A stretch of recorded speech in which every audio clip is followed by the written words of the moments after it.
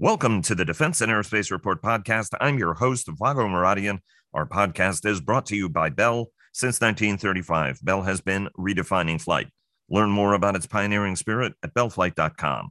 Wall Street posted strong gains in the wake of comments by Federal Reserve Chair Jay Powell that were interpreted as less hawkish on future interest rate hikes.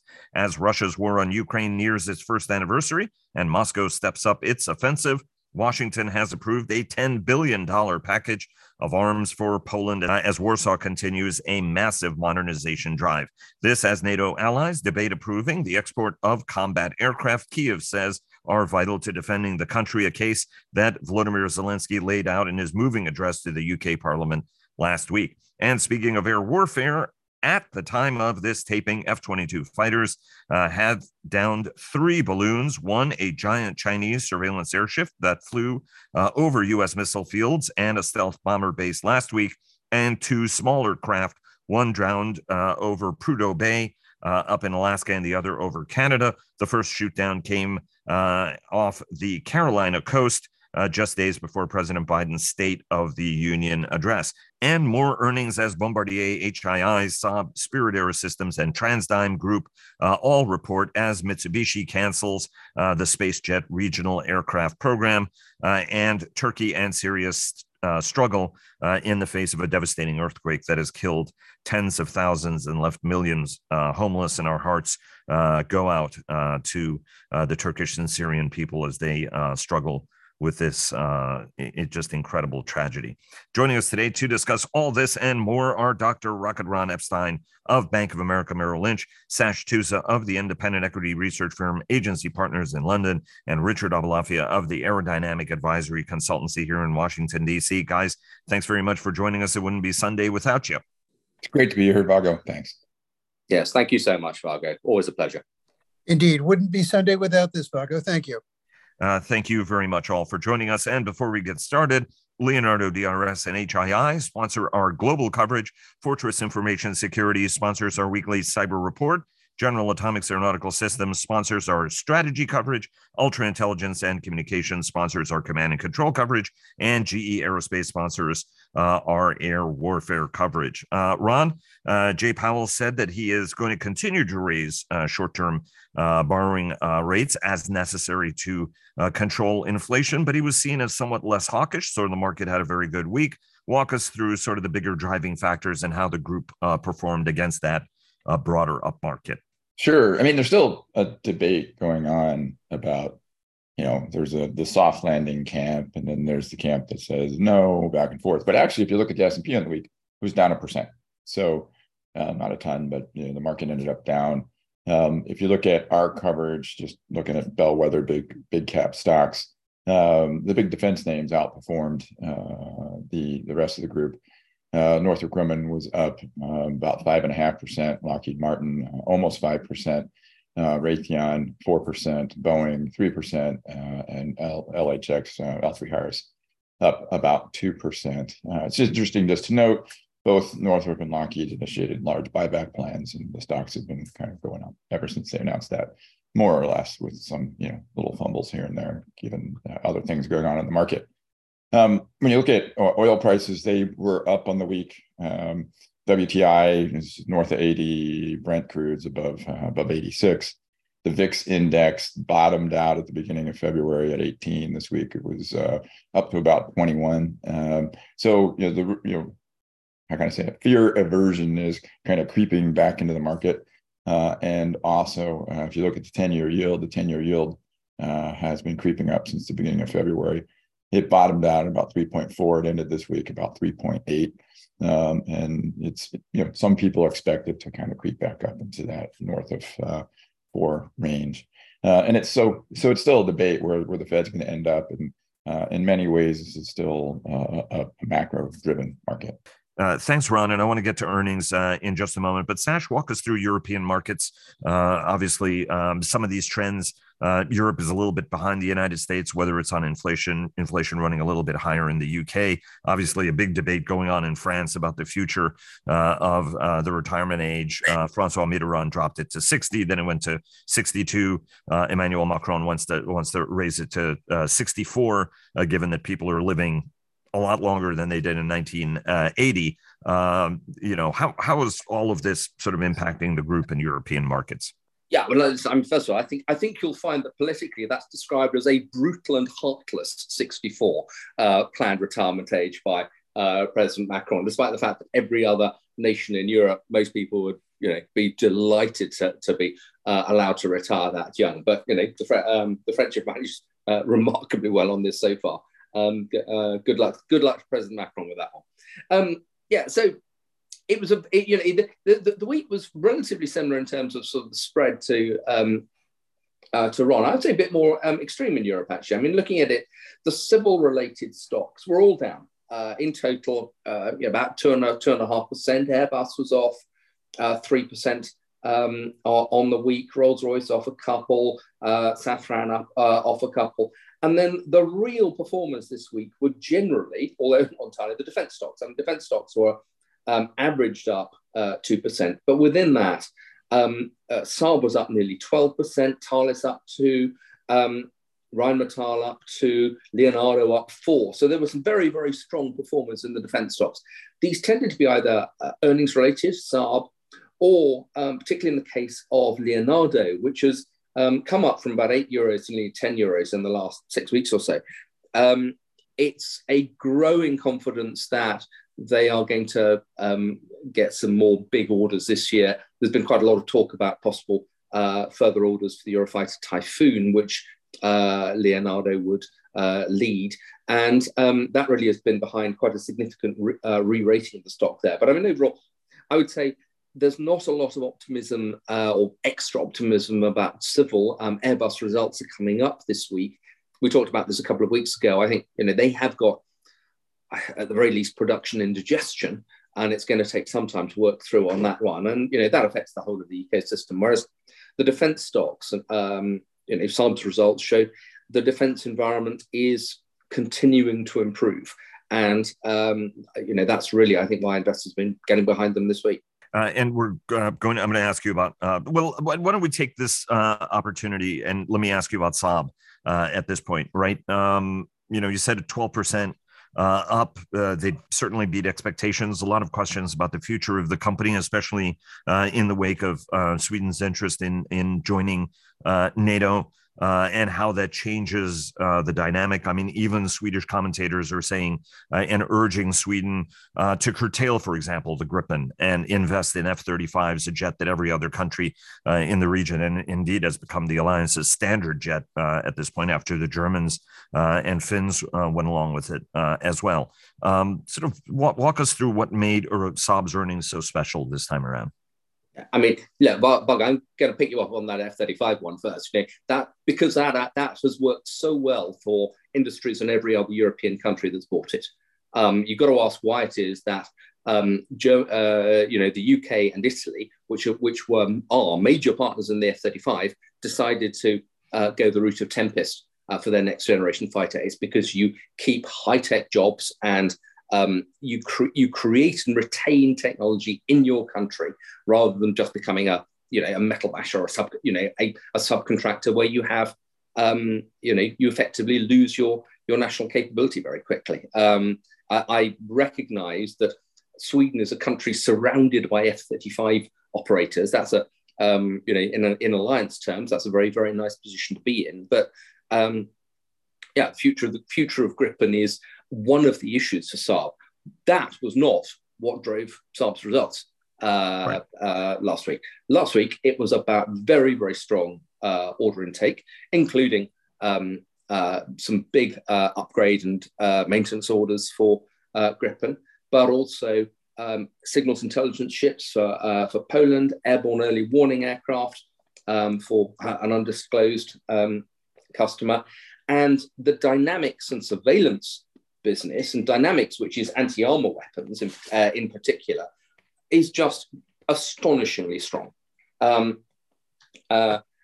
what was fascinating about Saab's orders here is that they are actually saying, the first company saying about 10% of the total 60 billion crowns of orders that they had last year were directly as a result of Ukraine, i.e. the customer hadn't been thinking about them before end of February last year, and they turned those into orders. Now, Saab is right at the front end of early cycle rearmament because the anti-armor business, either NLAW missiles or the Carl Gustav recoilless rifle or the AT-4 disposable system, and then a bunch of other missiles, particularly air defense and anti-ship.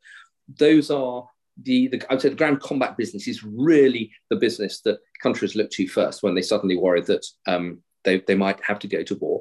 That's benefiting Saab enormously. They're doubling production there. They're going to double production again.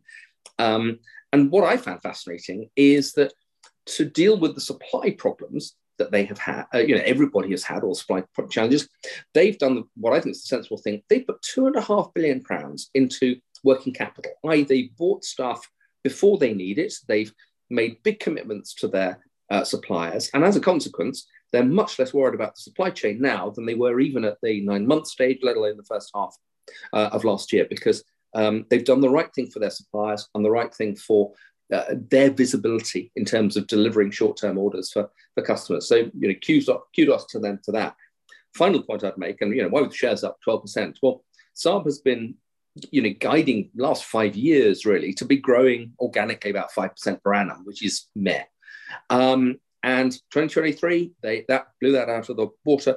They are now guiding to organic growth of 15%, margins expanding on top of that, partly a volume issue, partly efficiencies. So this is just a step change up in terms of the level of growth at the moment. And they've got a capital markets day coming up this week. Going to be really interesting to delve down into the detail of how long does this go on for. The F-35 versus Gripen story is clearly going to come up, and look forward to talking about it next week. I am not at all trying to make the case that anybody shouldn't be investing in a future program, and I should say that Sweden was one, along with Saab, expected to be one of those partners on the Tempest effort that included Italy and now includes Japan. So that's going to be very, very interesting to watch. I'm just making a matter-of-fact observation that there are voices in Sweden who are saying, hey, we have to get the F-35 because of the other people around it. Ron, I'm going to get to you in a second to talk about earnings, but want to go to Richard really quick on the fighter aircraft point. Yeah, it's really interesting because for many years, of course, Saab has been the one great flag carrier, if you will, of European combat aircraft sovereignty, not total sovereignty, obviously, as a GE engine and lots of other components are imported. And that's the way it's always been. But the idea of keeping not just this national skill, but also this business opportunity and this opportunity to create or to punch above their weight as an aerospace company has been part of their core strategy for decades now. And it would be kind of ironic because everyone else in the world is sort of seizing upon this opportunity, from Korea, especially Korea, but also, Turkey, Taiwan again, India, certainly, lots of folks are looking at opportunities in the combat aircraft market. And yet you've got Sweden sort of stepping away from it. That's a bit of a mystery because there would seem to be some significant opportunities. Kind of reminds me of I know we'll talk about this later, but what the Koreans are doing on the tank front. Basically, they saw a tremendous export opportunity and they're pursuing it. And they're pursuing it again with combat aircraft, with, of course, the success of selling 48 F-A-50s to Poland. And no doubt KF-21 will have some decent export successes too. So it's sort of notable that Saab is kind of slightly stepping back or perhaps not fully participating in this process. Indeed, but it is going to be something I think very interesting to watch. Ron, just walk us through earnings at this point, right? We had HII, we've got Spirit Aerosystems, obviously some commercial implications there, even as the company's defense group has been doing well. We have TransDigm. Kind of walk us through the gamut, and Bombardier as well, right? So walk us through what we've seen from the group. Yeah, it was an interesting week, right? Because you had Bombardier report. They're all business jets nowadays, right? With the hopes of an emerging defense business based on business jet platforms. They ended the week down almost 10% on a quarter that was actually pretty good, honestly, right? I mean, they generated cash, they paid off some debt. But I think the narrative there, and remember, the equity market's always about narratives, is backlog that was less than one, right? So kind of the investor psychology on that is, well, what are we playing for now? And narratives change all the time, but I think that's why the shares were down on what was actually a decent quarter and a decent outlook for next year. Huntington Ingalls reported, and it was, it was what it was. I mean, I don't think there's a heck of a lot to talk there. I think Spirit AeroSystems was probably the more interesting one that brought up a lot of conversation, I think both in the investment community and in the supplier community. Spirit came out and said, hey, you know what, we're gonna deliver 420 737s this year, which is well above where Boeing said they would be in terms of fabricating. And when Spirit delivers, they deliver a fuselage, which you assume that Boeing will turn that into an airplane. So then everybody said, well, maybe that means Boeing's going to deliver more airplanes. And then Boeing came out and told the investment community, well, actually, that's not the case. We just don't believe that they can do that. So yes, we do have them going at a higher rate than we can produce because we don't actually believe they can produce there. And then that's kind of what we heard in the supply chain too. So, and then the profitability on the 737 program, even at these higher rates, is far lower than investors were expecting. So that was an unpleasant surprise. And then they took some other charges on wide body programs. So the commercial business had a really, really rough quarter, and the outlook actually wasn't great. And then TransDigm, from in kind of Wall Street parlance, just sort of crushed it. Their aftermarket business is doing very well. They don't seem to be having the same kind of supply chain issues that other companies are having. They're getting pricing. They always get pricing. They're still getting pricing. So, and if you just kind of go through the summary, aftermarket looks great. OE looks tough. Defense looks kind of like status quo. Business jets are doing well. However, the market is slowing. Sash, anything you want to add from a European supply chain and what all of this means? Because ultimately it's all one interconnected ecosystem anyway. We're going to hear a ton more about the European supply chain this week and going forward, as Airbus and Safran in particular, who really are the two bellwethers as they report. There's nothing that came out last week. And Richard, anything you want to add? And if you don't have anything else to add on this, talk to us about the absolutely stunning cancellation, Mitsubishi's cancellation of the space jet. Just stunning. Yeah, that was a completely unexpected shock. Kind of takes you back to Saturday Night Live with Generalissimo Francisco Franco still holding on in his valiant fight to remain dead. What was pretty extraordinary was they spelled out the obvious, which was, ridiculous outlay of resources relative to paltry opportunities and uncertainty about the market future. It was like this giant, skull and crossbone biohazard sign saying regional market, do not enter here, anybody, certain death. And that was sort of interesting reading. Obviously you're down to one company, really, Embraer, making the most of it, but not exactly getting rich. It's really extraordinary how that market basically disintegrated and will possibly never come back again. And is that because of jets like the A350, A321, and the 320 and the 319, right? And the various 747s. I mean, what is it that explains this collapse? Because many of us still end up on a lot of different kinds of Embraers that have specialized in this area. And one of the things that the 220 was supposed to be the sort of super regional jet that was supposed to get us there with 5 across seating, reminiscent of an MD-80. Well, the 220 quickly became a mainline jet. It's pretty good at that, actually. But in terms of regional, hub and spoke, or I should say regional feeder operations, there's really nothing except the E175 and of course the ATR. One of the bigger mysteries is whether someone will come up with a decent, say 40-seat turboprop war jet, but most likely turboprop to replace the many thousands of aircraft out there. But, what killed the regional market beyond this bare, 2-to-1 or 1-to-2 replacement requirement? So many things, high-speed rail in places like China or France, along with various no-fly mandates for short routes in places and future decarbonization initiatives in places like Norway or France or whatever else.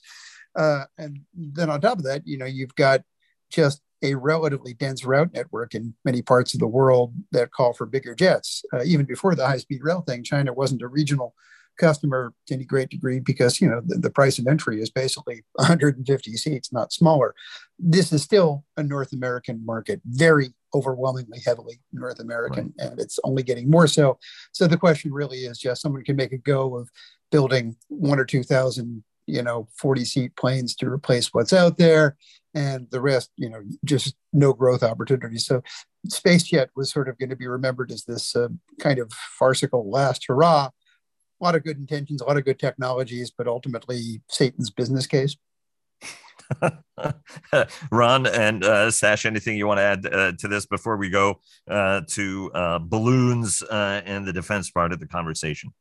I'd say the one thing that's complicated, even the North American story, is the pilot situation, right? Until the pilot situation in North America sorts itself out, what you're seeing happen is pilots being recruited through the regionals up to the main lines. So when you think about the requirement for pilots and the training requirements, right, 1,500 hours for both seats in the front of the plane at least, that makes things just far more complicated because you just have far fewer pilots. That being said, like Richard said, there is a market for 1,000 to 2,000 of these things, and somebody, I would imagine, will make a go of it. We'll see how that all goes, but the pilot thing does definitely currently make it far more complicated. If I could just quickly add to that, it's not just the pilot, the 1,500-hour rule that Ron correctly refers to. It's also scope. Of course, there's this ridiculous scope clause restriction. There's an argument for scope from an airline union standpoint, but when it became weight-driven, it effectively prevented technology that was the same size but with new engines from coming in. In other words, it was a fuel burn promotion device. And that's ultimately what helped kill the MRJ. That's awesome. Sash, anything you want to add to this before we part with the fuel burn promotion? It's impossible to cap that. I mean, it's just such a horrible image. I think I'll just leave it there. Before we go on with the rest of the show, please check out our weekly podcast, Cavas Ships, hosted by our very own Chris Cavas and Chris Cervello, and sponsored by HII.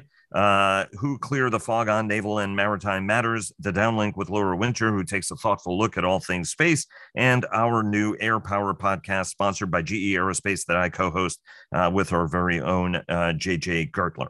I want to shift first. Anything anybody wants to say about the State of the Union address? Obviously, the overall marks the president got were pretty high. It was intended to be a domestic speech at a time when Americans are particularly worried about inflation and their economic futures and jobs and what have you, even though we have very low unemployment. And Ron, you've thoughtfully talked about how that is not a good thing as it drives costs and labor costs up.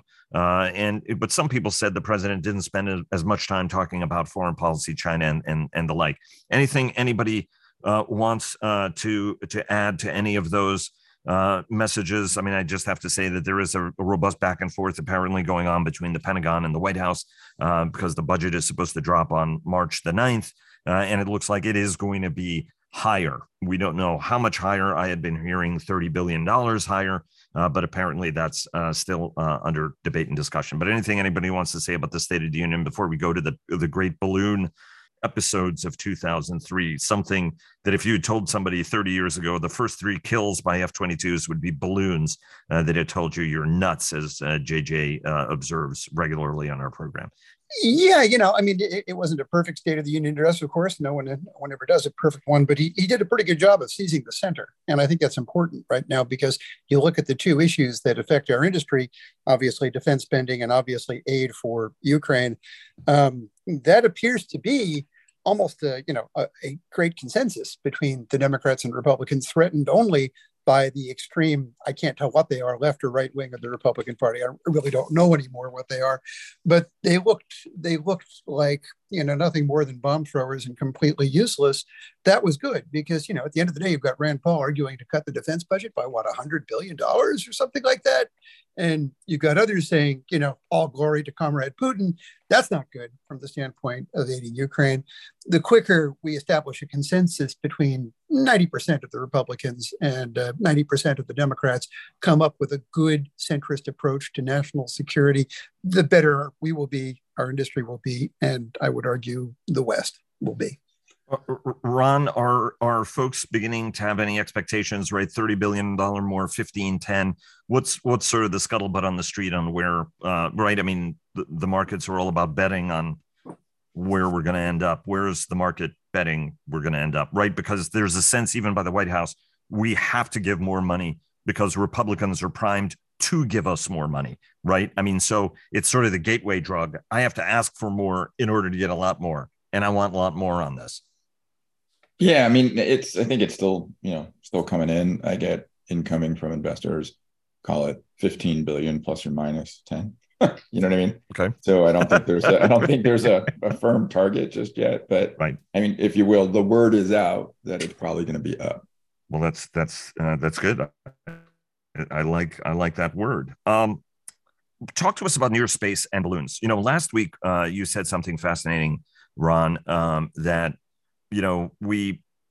this is clearly seen as gray zone. We've had senior officials brief, including the Deputy Secretary of State, apparently, it's been reported, has briefed something like 40 allied nations on the threat. It looks like we collected an enormous amount of intelligence on the balloon as across the United States. So there is a sense now we may know more about what it is that we're looking for, that these aren't just large climatological balloons, which may have been an assumption because I think a lot of nations around the world put large scientific payloads in, quote, near space. Kind of walk us through what the takeaways are from a defense standpoint, because it seems like now, right? I mean, the first 3 intercepts F-22s have been against balloons or unidentified objects, right? I mean, there's a friend of mine who keeps sending me UFO stuff, which I don't think is really that credible, but anyway.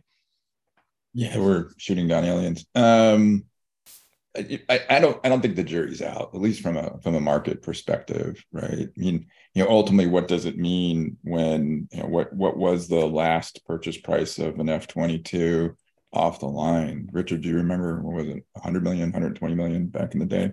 If you take away all the non-recurring engineering, but if you have a state-of-the-art air superiority fighter shooting down a balloon, I don't know. That opens up all kinds of questions, right? What's it mean for the Intel budget? What's it mean for all kinds of things? I don't think the street has come to a conclusion on ultimately what it means, but it probably means maybe some shift in Intel strategy, maybe spending, but it's unclear, at least to the investment community at this point. Sash, what's the European response to this?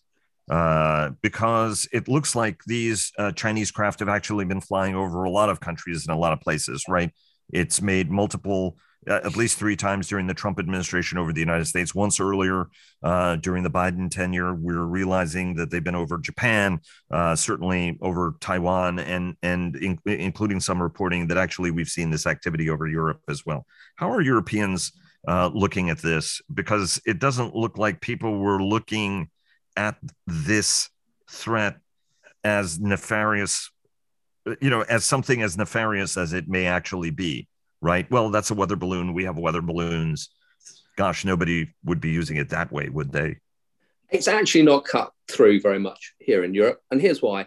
We've had gray zone threats in Europe for 15 plus years.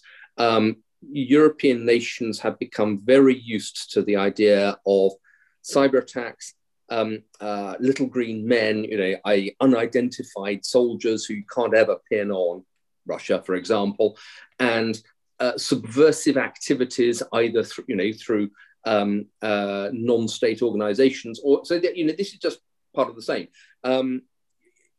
It may be that's very, very new to you, but I mean, stuff flying over Europe. I mean, fine. It's again.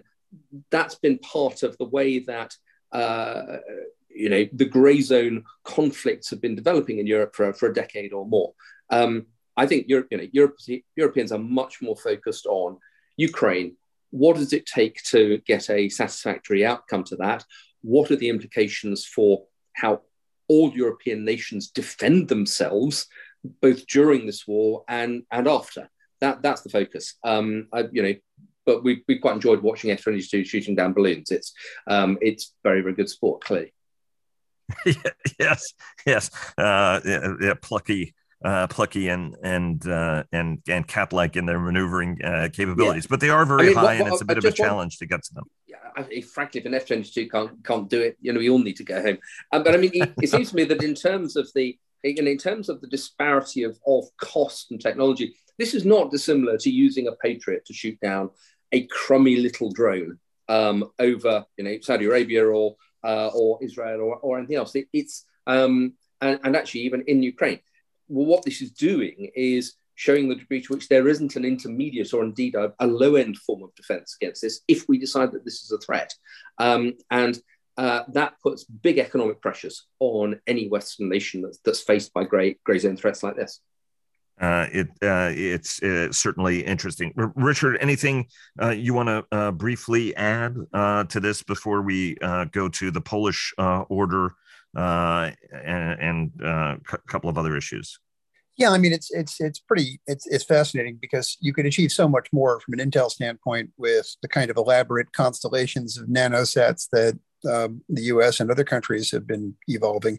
There's almost a psychological warfare aspect of this with China. The need to intimidate, the need to assert, the need to tell the folks back home about the long arm, that they're not just a Western Pacific power. There's something, frankly, just pernicious and concerning about it.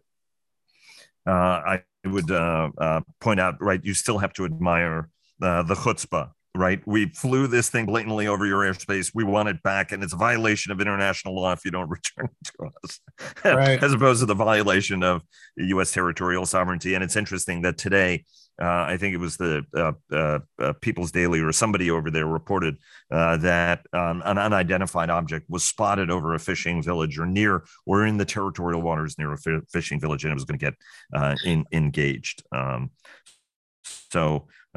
Certainly looks like there's a little bit of tit for tat. Although I am also not Pollyanna. Western nations also are very good at developing very good surveillance technology and employing it. And I would point to things like the U-2, the SR-71, and a number of other operations we've conducted over the decades that fall into our own version of gray zone. Sash, war is entering clearly a new phase. European rearmament is moving ahead very quickly. Washington has just authorized another $10 billion package for Poland. We mentioned last week I'm pretty sure you mentioned last week that Norway, somewhat unsurprisingly, went for Leopard tanks, some 54 of them, over the Korean K2. And I think that's perfectly understandable since every other nation around Norway operates the Leopard, and that's sort of a standard European combat vehicle as well. How do we need, right? What does the Polish order tell us? And in the wake of Zelensky's visit to the UK and to NATO, are we going to be seeing combat aircraft come out of the alliance? I think Ben Hodges, former commander of U.S. Army forces in Europe, now with the Center for European Policy Analysis, has made the case that he does think we're going to get there on combat aircraft. And the key is doing it through alliance consensus, as has been the case in almost every other transfer, putting aside, of course, Hungary and Turkey occasionally. And Richard, I want to get your sense on that. But start us off, Sash, because it is busy and getting busier, even as Russia ramps up its combat operations to try to take advantage of this lull between, before Ukraine gets a lot more new capability. Okay, actually, I'm going to start with Norway first. I mean, it may not have been a surprise, but it was a hell of a relief for the German arms industry, Krauss-Maffei, Wegmann, and Rheinmetall in particular, because the Korean arms industry has been incredibly successful at penetrating the European land systems markets. The K9 Thunder 155 millimeter self-propelled artillery, I think, is now sold 4 or 5 nations in Europe. Poles clearly ordered the K2 tank as well. That has shown, they're very, very price competitive indeed. And I think that, it really does show that however good Leopard is, and Leopard is a very, very good tank. There's no doubt about it. All in a variety of different forms and upgrades. But the 1A7, the Leopard 2A7 is, as good as it gets in main battle tanks. But it is very, very expensive. And I think the idea that there might be price competition in the tank market, and that there might not be a natural ability then to sell the next generation of tanks, whether that's Rheinmetall's Panther or a Leopard 2 Evolved or Leopard 3 or whatever. I think that was a big worry to Germany. Norway tested these two tanks incredibly thoroughly. I don't think anybody's tested these two tanks as thoroughly. There's certainly no evidence that the Poles tested the K2 or the M1 terribly thoroughly. They knew what they wanted. They wanted a bit of everything, and they wanted it now, and that's why they bought both tanks. But I think, Norway testing them and finding that Leopard 2 was worth the price, that's of real relief to the German arms industry. Now, I think as far as the Polish arms order, I'm still astonished by quite how big the Polish arms orders are. I suspect that ultimately they're going to find that it's like drinking from a fire hose, and that however good the Polish army is, and at the moment I think it's very good, they won't be able to absorb all this equipment at the pace that all the suppliers think they can supply it at. And when you look at a requirement for 500 multi-launch rocket systems, I don't think we could even deploy those in eastern Poland. There just isn't the real estate for them. So I suspect some of these orders will be trimmed back at some stage. But that's an issue for the next 2, 3, 5 years. And on combat aircraft, I mean, UK has been a leader, as we've said on this program, as you've noted rightly, in each one of these cases. And the Sea King transfer did open the door, even though it was 8 search and rescue helicopters. It opened the door for aircraft. And we have a tendency of saying no, yes. And we're getting to yes because there's consensus. If you notice, right after Joe Biden said no to F-16s, France said they're still on the table, right? And hence the process of sort of getting there without fanning the Russians too badly, ultimately. What's your sense on combat aircraft, and what more is going to come out of the UK? Because again, all eyes are on whether the UK will make a move on capability, thereby opening the door for everybody else. And a number of allies and partners have already said, I will transfer my F-16s if Washington gives me permission. And I would note, John Kirby seemed to say that if any nation wants to transfer their airplanes, they're welcome to do so, he said on Friday, if I recall, or relatively recently. I might not be getting the dates right, because obviously it's been a busy week. Yeah, and that's the important bit, isn't it? Because it's all about the end user license and the transferability of the end user license. This is why the whole tank business was so painful, because Germany was not prepared to sign waivers on the end user licenses for all the Leopards that have been sold in Europe. And until effectively that whole process was broken, possibly by the UK decision to deliver a handful of Challengers, possibly by the US decision to deliver M1s, everything was blocked. But if the US is happy for other countries to deliver F-16s, then I suspect there are a large number, by the standards of the Ukrainian Air Force, that will be released. UK, I think, will probably offer a handful, dozen or so early model Typhoons, still way better than MiG-29s, and in many respects as an air-to-air fighter, up there with an early model Sukhoi 27, which is what they've got. Here's the question, though. Air power has been it's been completely lacking in the Ukrainian war so far. Surface-to-air missiles have just created areas, no-fly areas for both sides, and air losses have been astonishingly high given the low sortie rate, and the effect that even those sorties have has been almost non-existent. So, if Ukraine gets dozen, 2 dozen aircraft from the UK, and then another 60, 70 F-16s from other European nations, apart from the fact that it will probably take them 6 months to get up and running on them, and I don't doubt for 1 minute that Ukrainians can learn to fly these aircraft way faster than we give them credit for, because they have to. But even after 6 months, what happens then? Are they going to turn the battle the way that tanks, artillery, the guided multiple launch rocket systems have done? I don't think so. I don't think air power, in the way that the Ukrainians might be able to use it, because they're not going to be able to put together a large combined air package for years yet, if at all. I don't think it's actually, I think it's there for political reasons. I don't think it is militarily significant. Whereas, give them another 155 millimeter rounds, I think they can make a real difference to Russia's chances. Richard, your sense on sort of broader orders, but also on the combat aircraft front, and whether you have any expectations that these transfers are going to happen. Yeah, and now a message from Air Power. Obviously, Sash is right. It's mostly political, but that's hugely important, right? I mean, what's going on with Air Power? Yeah, it's not going to have an immediate impact on the air battle. That's very clear, both from the time scale and from the size scale.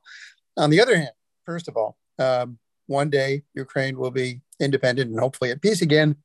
Having an air power capability will be absolutely essential in guaranteeing borders, sovereignty, etc. Work towards that now, and breaking from the Russians in terms of that air force capability, absolutely essential. Point number two, they say they want to move towards NATO membership in 2 years. Might not happen, but on the other hand, when you have F-16s or whatever else, you can start to enjoy greater levels of integration with NATO partners. That matters an awful lot too. I would argue also that, yes, the volumes of Air Force involvement on either side haven't been great, but if their ability to maintain an Air Force in being collapses for whatever reason, lack of, just aging Air Force, combat losses, whatever else, the battle is lost. That's not true for any other form of weaponry, to the best of my knowledge. But, you don't have the ability to put a few dozen fighters in the air, you lose the war. So I think, yes, it's not going to matter much in 6 or 12 months, but beyond that, it's just hugely important. I think the biggest problem is they don't have enough capability. The other guys' defenses are good. And if you got the defenses up and the attack capability up, I think you change the dynamic of this. We're not giving the Ukrainians the weapons with which to hold at risk those long-range air and missile defenses that the Russians are fielding, something that we would be able to do with our existing fifth-generation capabilities and the like. So, I mean, this is where I think we are in this position, saying this as an air power advocate, in part because we are not giving them the tools with which to deploy the kind of air power they need to deploy in order to be able to get that air superiority that is a critical determinant, and one why we invest as heavily as we do in a strong attack. We still have defensive capabilities, even as our attack capabilities grow. I want to be able to bring Ron into the discussion, and really quick takeaways from the Pacific Northwest Aerospace Alliance, PNAA, obviously a very important organization that represents one of the nation's most vibrant, certainly commercial, but increasingly defense, as well as space ecosystem. And Ron and Richard, you guys both participated in it, along with our mutual friend, Kevin Michaels. Ron, any points on sort of rearmament and how that necessarily change investment outlooks for some of the companies that are doing the supplying? I mean, $10 billion is a nice piece of change, and it's only one of a number of big orders that are going the way of key U.S. industrial players. Yeah, I mean, I think to pull in, the PNAA event, the way I frame it is, who moved my cheese? Ultimately, if you look at the supply base and a lot of the considerations that they have to consider when they run their businesses. In some cases, these are very small, tier 3, tier 4 companies. In some cases, larger, and they look at all the uncertainty that they went through because of the pandemic, because of the 737 shutdown and all the noise there, because of the 787 shutdown, and all the uncertainty we've seen in civil. In a growing defense market, there's opportunities in defense. And quite simply, the U.S. government they'll pay quickly. Sometimes they'll fund your inventory. You're not waiting 90, 120 days to get paid. The market's there. There's more visibility because of how the budgets play out. So you're seeing some suppliers take productive capacity that could have been used in commercial aero and could have been used for the ramp up, and it's being deployed into defense markets. It's being deployed into space markets. Let's not forget, commercial space is a growing area where we're seeing a lot of activity.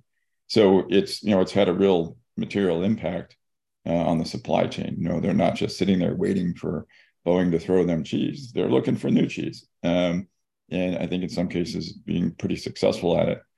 Those who are just sort of beholden to the old cheese, it's been tough out there.